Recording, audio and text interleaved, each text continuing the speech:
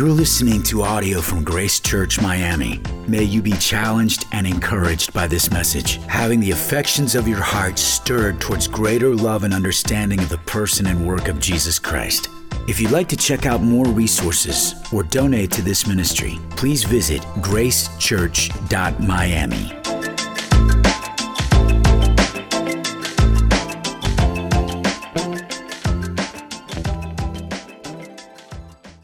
I want to invite you to open up your Bibles to John 15. I'd like for us to see this morning the first 17 verses of John 15.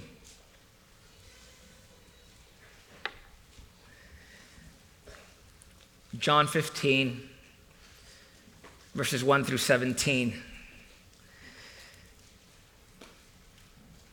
This is the word of the Lord for us today. Jesus said this, "I am the true vine, and my Father is the vine dresser. Every branch in me that does not bear fruit, he takes away. And every branch that does bear fruit, he prunes, that it may bear more fruit. Already you're clean because of the word that I have spoken to you. Abide in me and I in you, as the branch cannot bear fruit by itself, unless it abides in the vine. Neither can you, unless you abide in me. I am the vine, you are the branches. Whoever abides in me and I in him, he it is that bears much fruit. For apart from me, you can do nothing. If anyone does not abide in me, he is thrown away like a branch and withers, and the branches are gathered, thrown into the fire and burned. If you abide in me and my words abide in you, ask whatever you wish, and it will be done for you. By this my Father is glorified, that you bear much fruit, and so prove to be my disciples. As the Father has loved me, so I have loved you. Abide in my love. If you keep my commandments, you will abide in my love, just as I have kept my Father's commandments and abide in his love. These things I have spoken to you, that my joy may be in you, and that your joy may be full. This is my commandment, that you love one another as I have loved you. Greater love has no one than this, that someone laid down his life for his friends. You are my friends if you do what I command you. No longer do I call you servants, for the servant does not know what his master is doing, but I have called you friends, for all that I have heard from my Father have been made known to you. You did not choose me, but I chose you, and appointed to you that you should go and bear fruit, and that your fruit should abide, so that whatever you ask my Father in my name, he may give it to you. These things I command you, so that you will love one another." Can we pray one more time? Father, we thank you for your word now that's been read. And as we have enjoyed this time of fellowship, this time of singing, this time of focusing our minds and heart towards the Savior, I pray that as we now unpack these verses, that you would just cause in us the right response, that we would say amen to these truths, that you, Holy Spirit, would do the work that only you can do in our hearts. For some, that today will be the day of salvation. For others, those who are yours, that there will be a resolve to live for Jesus, and that we would leave this place changed. So bless this time. Help me now to hide behind the truths of your word. As in Jesus' name we pray. Amen. It was several years ago that my father and I, in my backyard, we planted a mango tree. We do live in Miami. Mangoes are everywhere. I remember that day where we opened up this ginormous hole, bigger than I would have ever done, but my dad was persistent. This is the hole that we need to make for this specific tree. It was a small tree, about 3 feet high or so. And when we planted this tree, my dad, who is an old farmer from his past life when he lived in the island of Cuba, he went ahead and found this older tree, and he took some branches from the older tree that was already producing fruit and grafted it into this new young tree in my backyard. Because you see, in order for a young tree, in order for you not to have to wait 6, 7, 8 years for it to bear fruit, you graft it with a branch of an older tree that is already programmed, designed to bear fruit immediately. And so with these 7 or 8 branches that he brought to the mango tree, he grafted these branches, and most of them survived, but some of them did not survive.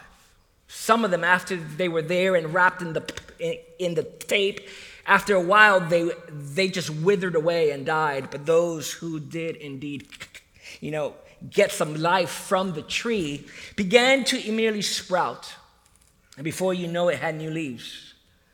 And by the next year, we were actually reaping the fruit of this tree, now producing mangoes.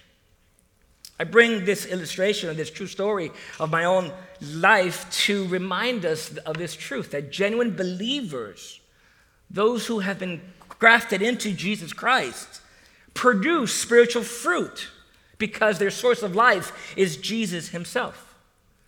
And Jesus speaks this way also in the parable of the sower. As a sower who is spreading seeds along, there are some who fell along the path and they were devoured by birds and it never lasted. And there are those who fell upon the rocky ground and before you know it, it sprung up, but the soil wasn't deep enough and it was scorched by the sun. And those who fell upon the weeds and the thorns were those who were choked out. But there were some seeds that fell in fertile soil. And those were the seeds that produced fruit. And so we can rest assured that those in Jesus' teaching in these 2 parables, but in this one specifically, he is teaching us that true disciples have been grafted to the divine root, who is Christ. He is the one who is the fertile soil that when we are connected to him, we will produce fruit. And so some theologians would call this union with Christ. To be united to him is to have spiritual life. And to have spiritual life is to be fruit-bearing. So there is no life outside of Jesus that is not a life that is fruit-bearing. What makes you a believer is not being affiliated to a certain denomination. It is not to outwardly participate in religious activity. It is not simply to imitate Jesus. It is to have his life flowing through your life because you've been connected, grafted to him. And so what I want us to see this morning, this main idea, it is this as we look at this text. If you have union with Christ, you could rejoice knowing that he is powerfully working in you. If we have union with Christ, we can rejoice knowing that he is powerfully working in us. Well, the context of this passage is that he is preparing his disciples for his death that is imminent. He's preparing them because he's about to die. Little do they know that he's going to be risen from the dead and ascend to the right hand of the Father eventually. And he wants to help them understand. He wants to instruct them on what it means to be a follower of Christ, what it means to truly be his disciple after he is gone, after he is no longer with them. And he tells them before, in the previous chapter 14, he tells them the things that they will do, amazing things. Chapter 14, verses 12 through 14. You will do the works that I do, and even greater works they will do, because he's going to return to the Father. And he promises them as well, verse 17, that the Holy Spirit will come to them, that he will dwell in them, verse 17, that the Holy Spirit will teach them, verse 26, and that they can live with peace and without fear, verse 27. Promises from the Lord Jesus Christ, giving his disciples these instructions, these promises, these truths, so that they would realize that although Jesus would no longer be present with them, that they could trust that he is still with them. So in chapter 15, he uses the illustration of the vine and the branches, so that then even when the day would come where he is no longer with them, that they would not forget that the only way that their lives will produce spiritual fruit is through him. Christian, here today, your life, will only produce spiritual fruit if you are indeed connected to the vine, who is Jesus. So 2 truths about this idea of union with Christ that we could take away this morning. The first is this: that union with Christ makes us fruit-bearing disciples. And we see this in the first 6 verses. In verse 1, Jesus says, "I am the true vine, and my Father is the vine dresser." Notice that when Jesus says he is the true vine, what he's automatically implying is that there's a false vine. Jesus, he called himself previously the true bread, in contrast with the manna that came from heaven that only represented him, but indeed was not him. And so that there is a vine, that is not the true vine. Jesus wants to remind, especially his Jewish listeners, that they understood that in the Old Testament, they were also described as a vine, and they were aware of this. In Hosea chapter 10, it speaks of Israel being a vine that yields its fruit, but eventually that was removed from them. In Isaiah chapter 5, in that most famous, right before Isaiah chapter 6, where most of us know the story of Isaiah, how he saw God on his throne, and that whole moment where he sees this vision. Right before that, Isaiah speaks of a vine dresser and a vine, which is Israel, and it speaks of how God sees his vine. "Let me sing for my beloved," it says, "for my love song concerning his vineyard. My beloved had a vineyard, and on his very fertile hill he dug it. He removed the stones. He planted it with choice vines. He built a watchtower in the midst of it." But what did it yield? It says wild grapes. It never produced fruit. So Jesus is reminding them when he says that he is the true vine, he is saying that there was a vine described in the Old Testament that was not the true vine. Israel was not the true vine. Salvation was not found in Israel because the only thing that they produced was wild grapes. But what Jesus was saying, to contrast himself from the nation of Israel, he was saying that he is the true vine, that only in him can one have a relationship with God. The way to God was not found in Israel, but rather it was found in Jesus. And this was for them an extraordinary revelation. That you wouldn't have to be a citizen of Israel to be made right with God. That all the rituals, the feasts, the observances, circumcision, sacrifices, Sabbath law, dietary laws, none of it will get you to a real relationship with God. So rather than becoming a Jew, a religious Jew, in order to find your way to God, what you needed was to become a follower, a disciple of Jesus. But notice immediately in verse 2 that Jesus describes 2 types of disciples. He describes false disciples and he describes true disciples. Every branch in me that does not bear fruit, he takes away. And every branch that does bear fruit, he prunes that it may bear more fruit. Oh, he speaks of false disciples. They are cut out. Just like Judas was, and the multitudes who initially followed Jesus, how many were hearing his message, but at the end of his ministry, they all abandoned him, and only the few remained. There will always be those around Jesus, but are not true followers of Jesus. Oh, the church is full of people who religiously attend church, who have a tradition in their lives of seeking God in this external religious way. Churches are full of people that do not know the Lord Jesus Christ. These are false disciples that eventually, he says, they will be cut out. But the true disciples, those who truly belong to Christ, who have been born again, grafted into the vine, here's the promise. They're pruned. They're pruned. They're connected to the vine, and indeed, if you have life in Jesus, know this, you will be pruned, not cut off, pruned. And he prunes you. The reason why he prunes us is in order for us to produce more fruit.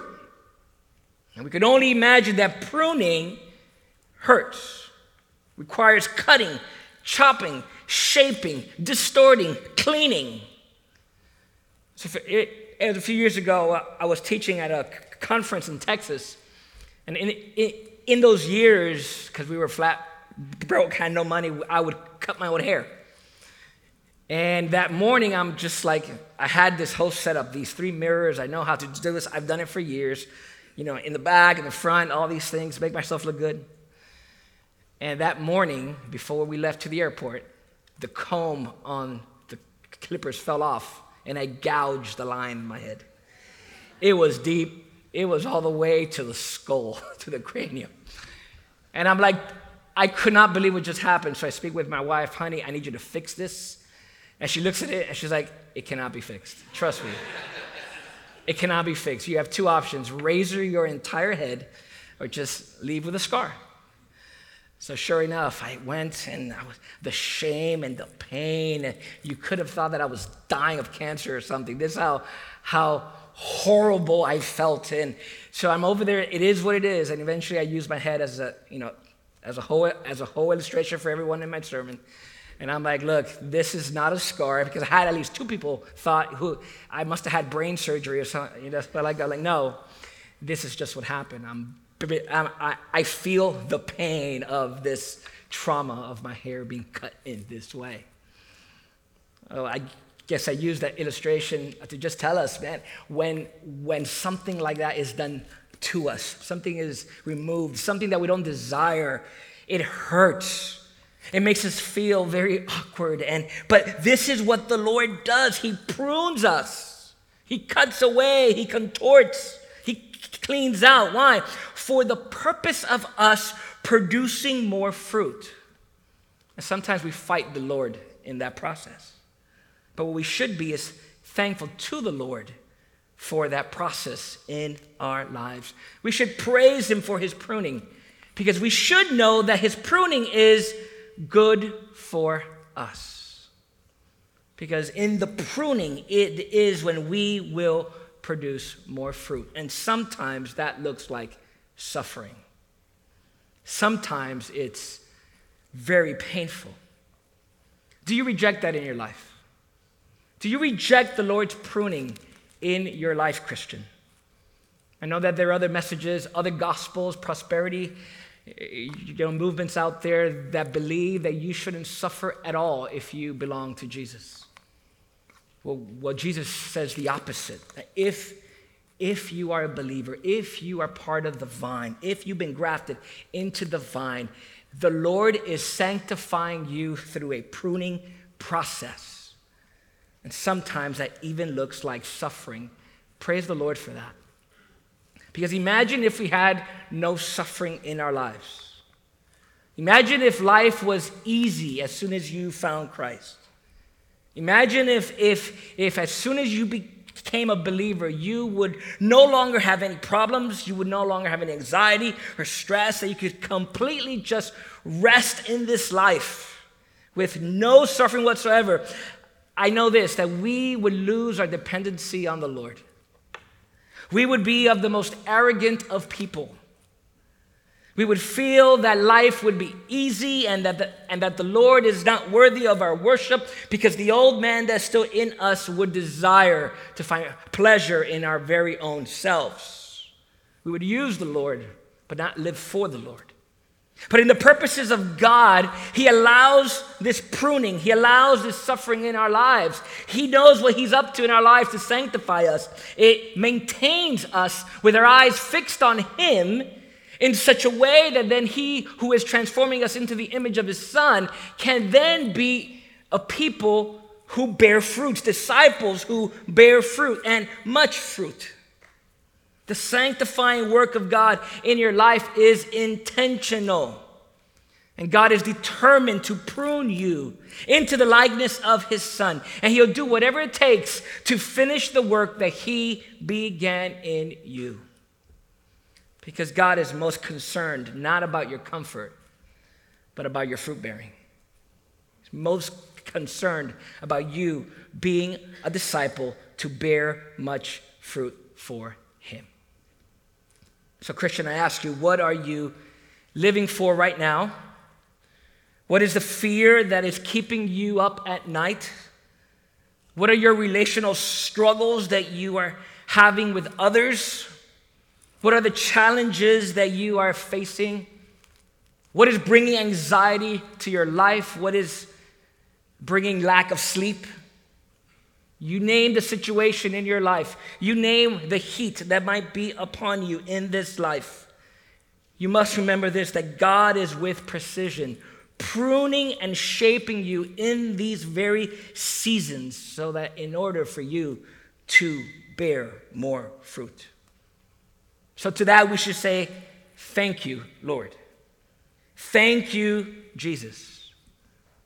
Now, how is it that you enter into this pruning relationship with God? How is it that you become part of the vine? Well, it is through hearing the gospel, believing the gospel. And that's what Jesus has in mind in verse 3. You have already been grafted into the vine because you believed in my words. Because you believed the gospel one day. It is through faith alone, in Christ alone. You heard his truth. You heard the gospel. You believed, and your sins have been washed away. You're clean. And therefore, that being the only way in which you could be connected to the vine, the only way to have peace with God, that's why he then says, he gives us the imperative, abide in me. Abide in me and I in you. What does it mean to abide in him? At the very basic level, it means to be connected to the vine. It's for the sap of the vine to run through your spiritual life, through your spiritual veins.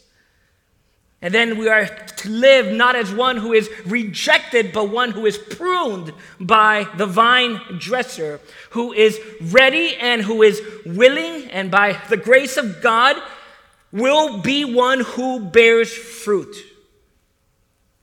And what a calling upon our lives. And what a warning as well for those who do not trust in Jesus Christ, that they will be cut off. Oh yes, salvation is by grace alone, in Christ alone.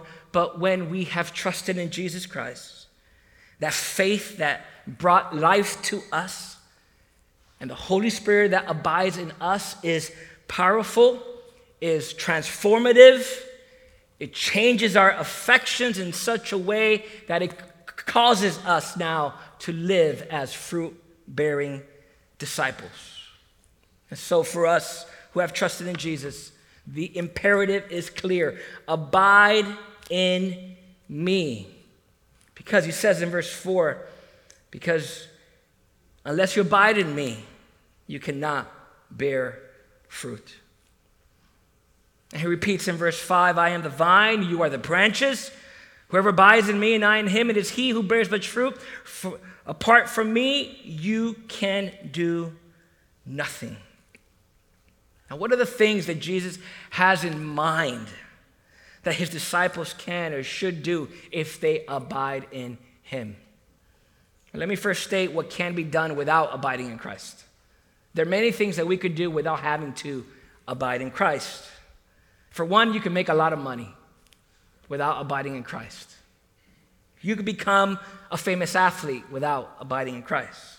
You could get a great education without abiding in Christ. You could be an amazing businessman without abiding in Christ. You could raise a family without abiding in Christ. You could go to church without abiding in Christ. You could organize your community. You could feed the hungry. You could do so many things without abiding in Christ. Even more, you could be a pastor of a church without abiding in Christ. All these things and so much more that we could name can be done without abiding in him, or do the things that prove to be of spiritual nature.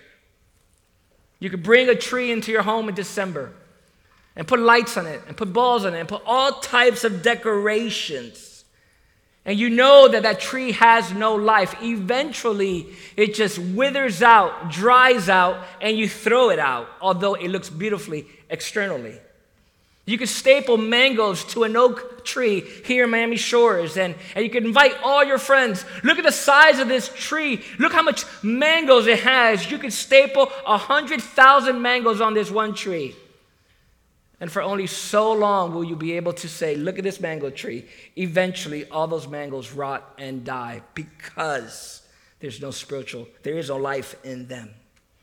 It is only when we are connected to the vine, who is Jesus, and we abide in him, is that something can be produced for him. So what are those things that could be produced? Well, at the very basic level, if you abide in him, if you're connected to the vine, then you can worship God. True worship can only happen when you've been connected, grafted into the vine, who is Christ.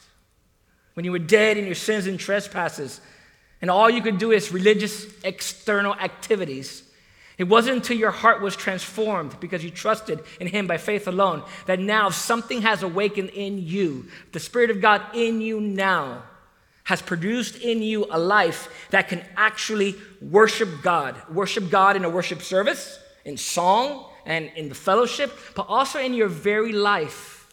Romans 12.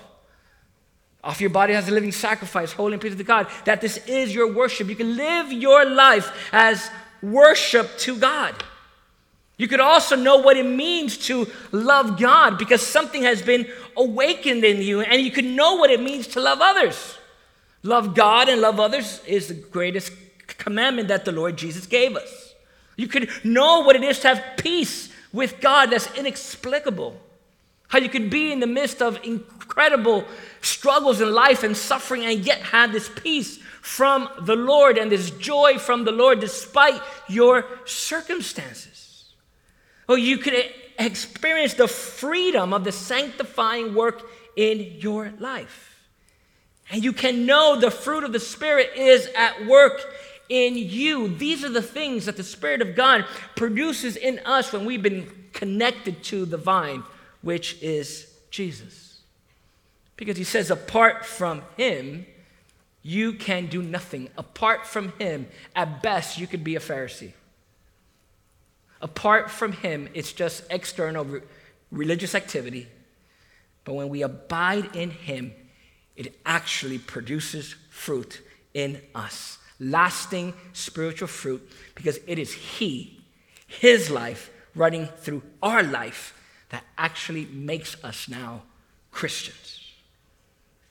And just a reminder that if anyone, verse 6, does not abide in me, even if he's externally religious, even if he's well-formed in his understanding of religion, even if he's from a family that has a pedigree of religious people, even if he went to the best of seminaries and schools, Paul in Philippians 3 speaks about his pedigree, speaks about everything that he achieved in this life, and he counts it all as rubbish. Jesus says here, if anyone does not abide in me, he is thrown away like a branch and withers. And the branches are gathered, thrown into the fire, and burned. That's the alternative. To not have Christ, to not be grafted into Christ, to not have his life running through your spiritual veins. The end result is to be thrown out, burned up, judged by God. Union with Christ, to be a believer, makes us fruit-bearing Christians. Every time. Every time. Now, to what degree? To what speed? The Apostle Paul, who was Saul of Tarsus, the Lord saved him. In a matter of 3 years, he's the Apostle Paul, writing 13 books of the Bible. That's his life. That's the Lord's purposes with him and his sanctifying work. With me, it's a much slower process. And with you, likely as well, in comparison to Paul. But rest assured that the trajectory is we are becoming more and more like Christ till the day of Christ, where we're finally glorified with him. Oh, union with Christ makes us fruit-bearing disciples. That should bring comfort to us. That God is at work in our lives, producing what only he could produce for his glory and our good. Amen. Now in verses 7 through 17, we find this idea that we could enjoy the fruit of our union with Christ. This process in our life of pruning that might be difficult at times, where we have to submit to the Lord, how he is sanctifying us. It's not always fun. This process is something that we could rejoice in. Because here are three ways in which we can find joy in this process of being pruned by the Lord because we've been united to Christ. First is because we can know this: our prayers will be answered. To be connected to the vine or to Jesus is to have direct line to the root or direct access to God. Just like a mango tree will only produce mangoes, it will never produce oranges. The same is true in what comes out of believers that are connected to the vine. We pray in specific ways that are wrought out of us because of the Spirit in us. Our prayers align with God's desires. His desires become our desires because God is at work in the vine, pumping life to us through his branches who are us. And therefore we could ask, Jesus says, whatever we want. He says in verse 7, if you abide in me and my words abide in you, ask whatever you wish and it will be done for you. By this my Father is glorified, that you bear much fruit and so prove to be my disciples. Jesus seems to suggest that one of the ways that serve as proof to being a true disciple of Jesus is that your prayers are answered. It is not that you get whatever you want. That's what prosperity preachers want you to believe. No, it is this life of walking with Jesus, to have his Spirit actually produces in us different desires that then our prayers, the desires of our very own heart, align with the heart of God, because our ultimate desire is that Jesus would be magnified, that Jesus would be in our lives glorified, that our circumstances, that although they may be difficult, although suffering may be real, although there might be an absence of peace in this life, that our desires as we turn to God, our prayer life is wrought out by the Spirit of God that has changed us in such a way that now what we desire is something that God has deposited in us. Our prayers then are answered. The prayers are desires that Jesus would be glorified in our lives. Not the prayers that are self-benefiting. Oh, because I really want this next job. I really want this new car. I really want this American dream lifestyle for myself. I want for me. God might answer some of those. But those who have been grafted into the vine, those who belong to Jesus, their affections have changed in such a way that what they actually says is, oh Lord, that you will be glorified in my life. That you will remove whatever needs to be removed. That you will remove the distraction of my life so that my life would count in this life for the sake and the fame of Christ. These who pray this way only pray this way because they've been grafted into the vine, because they have the Spirit of God. And these and only these are the ones who could be made known, who could be true disciples of Jesus Christ, men and women of God. So one of the ways that we could rejoice in the fruit of our union with Christ is that our prayers are answered, but also because of loving obedience that comes out of us. Because in verse 9 through 11, he says, as the Father has loved me, so I have loved you. Abide in my love. If you keep my commandments, you will abide in my love, just as I have kept my Father's commandments and abide in his love. These things I have spoken to you, that my joy may be in you and that your joy may be full. Oh, it's wrought in us to obey the Lord. We have a desire to live for Jesus. And we understand that God the Father loves Jesus, and that Jesus in turn has loved us with the same type of love. And when we have believed that, acknowledged that, experienced that, then we love him back as a demonstration of our love to him. The way that is demonstrated is through obedience. The way we abide in Jesus is to remain in his love. And the way we remain in his love is through our obedience. Jesus is not saying if you want me to love you, you have to obey me. No, what he's saying is that if you love me, you demonstrate it through obedience. Because it is born in you to want to obey the Lord, not for salvation, but because of salvation. Yes, we might struggle, we might stumble along, but at the end of the day, for those who are in Christ, those who have union with Christ, their ultimate desire is communion with Christ, relationship with the Father, to call him Abba, Father. In 1 John 2, verses 1 through 6, it says, "My little children, I'm writing these things to you so that you may not sin. But if anyone does sin, we have an advocate with the Father, Jesus Christ the righteous. He is the propitiation for our sins, and not for ours only, but also for the sins of the whole world. And by this we know that we have come to know him, if we keep his commandments. Whoever says, I know him, but does not keep his commandments is a liar, and the truth is not in him. But whoever keeps his word, in him truly the love of God is perfected. By this we may know that we are in him. Whoever says he abides in him ought to walk in the same way in which he walked." I believe it was Jonathan Edwards, the Puritan, who speaks about our lives as an onion. An onion has all these layers, and if you remove all the layers of our lives, all of our humanity, all of our sinful flesh, the old man, for those who abide in him, as you remove every single layer of the things that impede us from worshiping God fully and perfectly, if you remove all the layers, what you have at the very center, at the core, is someone who is in deep love with God. Because there has happened something has happened in their lives where their hearts have been transformed in such a way that their desire is obedience. Christians desire to obey their Savior.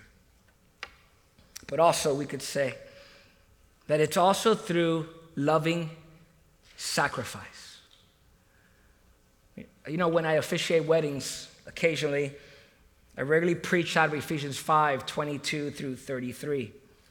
We speak of marriage being this call upon this couple's life, this love that they share between husband and wife. And wives are called to submit to their husbands as they submit to Christ, as an act of sacrificial love and obedience. And husbands are called to love their wives as Christ loves the church, also in this act of sacrificial love and obedience. And for marriage and in wedding ceremonies, we have a way of raising the stock of what love is and what obedience is. This is what it looks like in marriage, and we have a way of diminishing what it means among Christian fellowship. It's not that type of love. That's a husband and wife. But it's interesting how Jesus says in verse 12 that this he commands us, that we would love one another as I have loved you. To which immediately he says in verse 13, greater love has no one than this, than someone laid down his life for his friends. What Jesus will ultimately do is lay down his life for the bride. And he has called us to love one another with this agape, sacrificial type of love. So we're called to raise the stock of what brotherly love is, sacrificial love. And here he is describing for us that Jesus is the ultimate friend.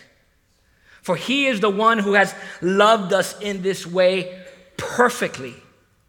He is the one who has now said, you're no longer a slave, but you are a friend. He is the one who has bought us with a price. He is the one who says, You have now been chosen. The Father chose you and gave you to me, and I will guarantee your salvation, your rescue. And therefore, with the work of the Spirit of God, all the work of pruning and grafting is so that you and I, who are now in Him, would bear much fruit. And that fruit would be manifested in the way that we worship, but also in the way that we love one another. How are we loving one another, Grace Church? How are we living our lives in this moment together? See, because the thing is, if we have been connected to the vine, that's not just a personal thing. Oh, yes, salvation is a personal reality. We've trusted in Jesus. Our eyes have been opened. We've been grafted into the vine. There's life running through us, His life in us. We've been transformed. But guess what? You're not the only branch on the vine. You have the privilege of living your life for Jesus in the context of other vines, other branches around you. The same vine, other branches. Oh, if we have union with Christ, we could rejoice knowing that He is powerfully working in us and that He's pruning us and sanctifying us. But He's doing that to all of us who have trusted in Him, so that all of us together would bear much fruit. All of us in the context of the local church. So I hope you see, even in this passage, how your lives, believers, are knitted together for Jesus. That those of you who are members of this local church, who have been affirmed in your faith, and your faith is being guarded in this church, that the hope is and that the idea is that you would bear fruit among the brethren. And that together, as we all bear fruit, we can make much of Jesus and be the light of the world and be a city on a hill. Be light in the midst of darkness. So I want us to realize as a church, as a local church, the same for Providence Road, that if this is true, that then we are most alive when we are in the context of the local church. Life is most meaningful when we're bearing fruit together. So I tell you, if we're going to trust in this union with Christ, that He is working in us and that we can rejoice in the fruit-bearing reality of the Spirit of God in us, know this, that this happens in the context of your church. So how are you loving the local church? Kevin DeYoung was right in that video. There is no such thing as a believer who is disconnected from the church. The Bible, that is foreign to the New Testament, foreign to all the apostles. Christians belong to the body. Christians belong to the vine, as the vine dresser is doing what only He can do so that we would bear much fruit. So Christian, member of Grace Church, how are you loving God, sanctifying in your life in the context of Grace Church? Is this for you a side gig? Well, I'm supposed to find the church, so I've always been to church. I've always gone to church. My parents took me to church, so I think it's a good check mark in heaven. Oh, so I went on Sunday. Great. We're thankful you came, sincerely. But have you realized that if you are in Christ, your life is most alive among the body of Christ, and the most purpose is found and meaning for your life among the body of Christ. So therefore, give of yourself, your time, your talent, your treasure, all of it for the sake of making much of Jesus together with other believers in this place. How do you do that? Well, honor and submit to your elders who are watching over your souls. Outdo one another in showing honor. Trusting that the Lord is at work in you. Non-believer, who might be here visiting, you haven't trusted in Jesus Christ, you don't know Him as Savior and Lord. Listen, what you need to understand is that Jesus is your only way to salvation. Only in Him can you find peace with God. But I promise you that following Jesus Christ doesn't mean an easier life. It might mean a more difficult life. So the win is not a better life here under the sun. The win is to have Jesus himself. Where then being found in him, there's great purpose in life, a great hope of eternity, and then we will be with him forever and ever in glory. What more of a more beautiful promise is that from God? That we would live in a world where there will be no more tears, no more death, no more crying, a world that we don't know, yet the promises of our Savior is that he has dealt with our sin on the cross. He became our propitiation. He appeased the wrath of God in order to save sinners, of whom he has delighted to gather together in a local church so that they could practice in this life what they will be in the future.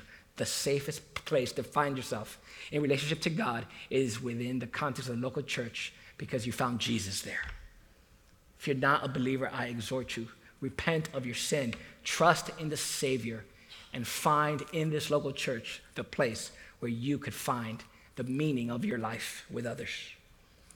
And perhaps you're here visiting and you are a believer, but you are just church hopping.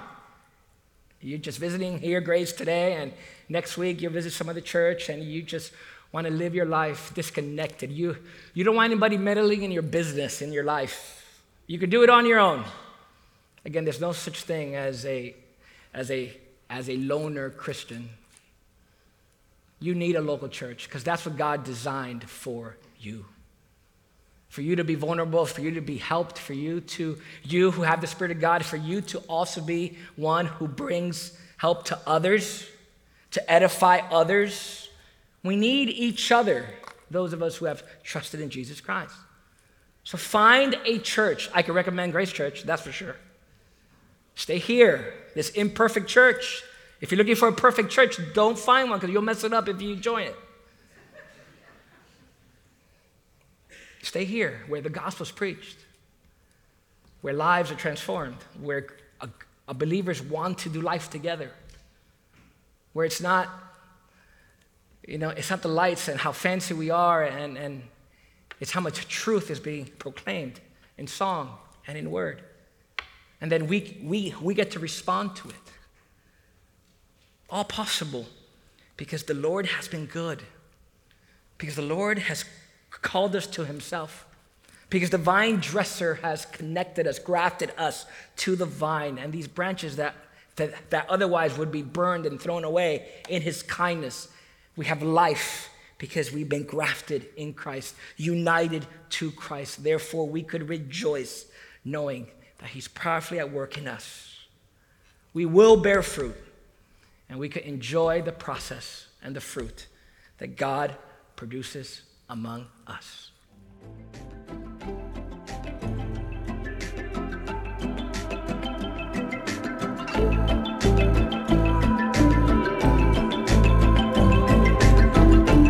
Thank you for listening to audio from Grace Church Miami.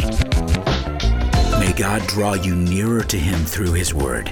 If you'd like to check out more resources or donate to this ministry, please visit gracechurch.miami.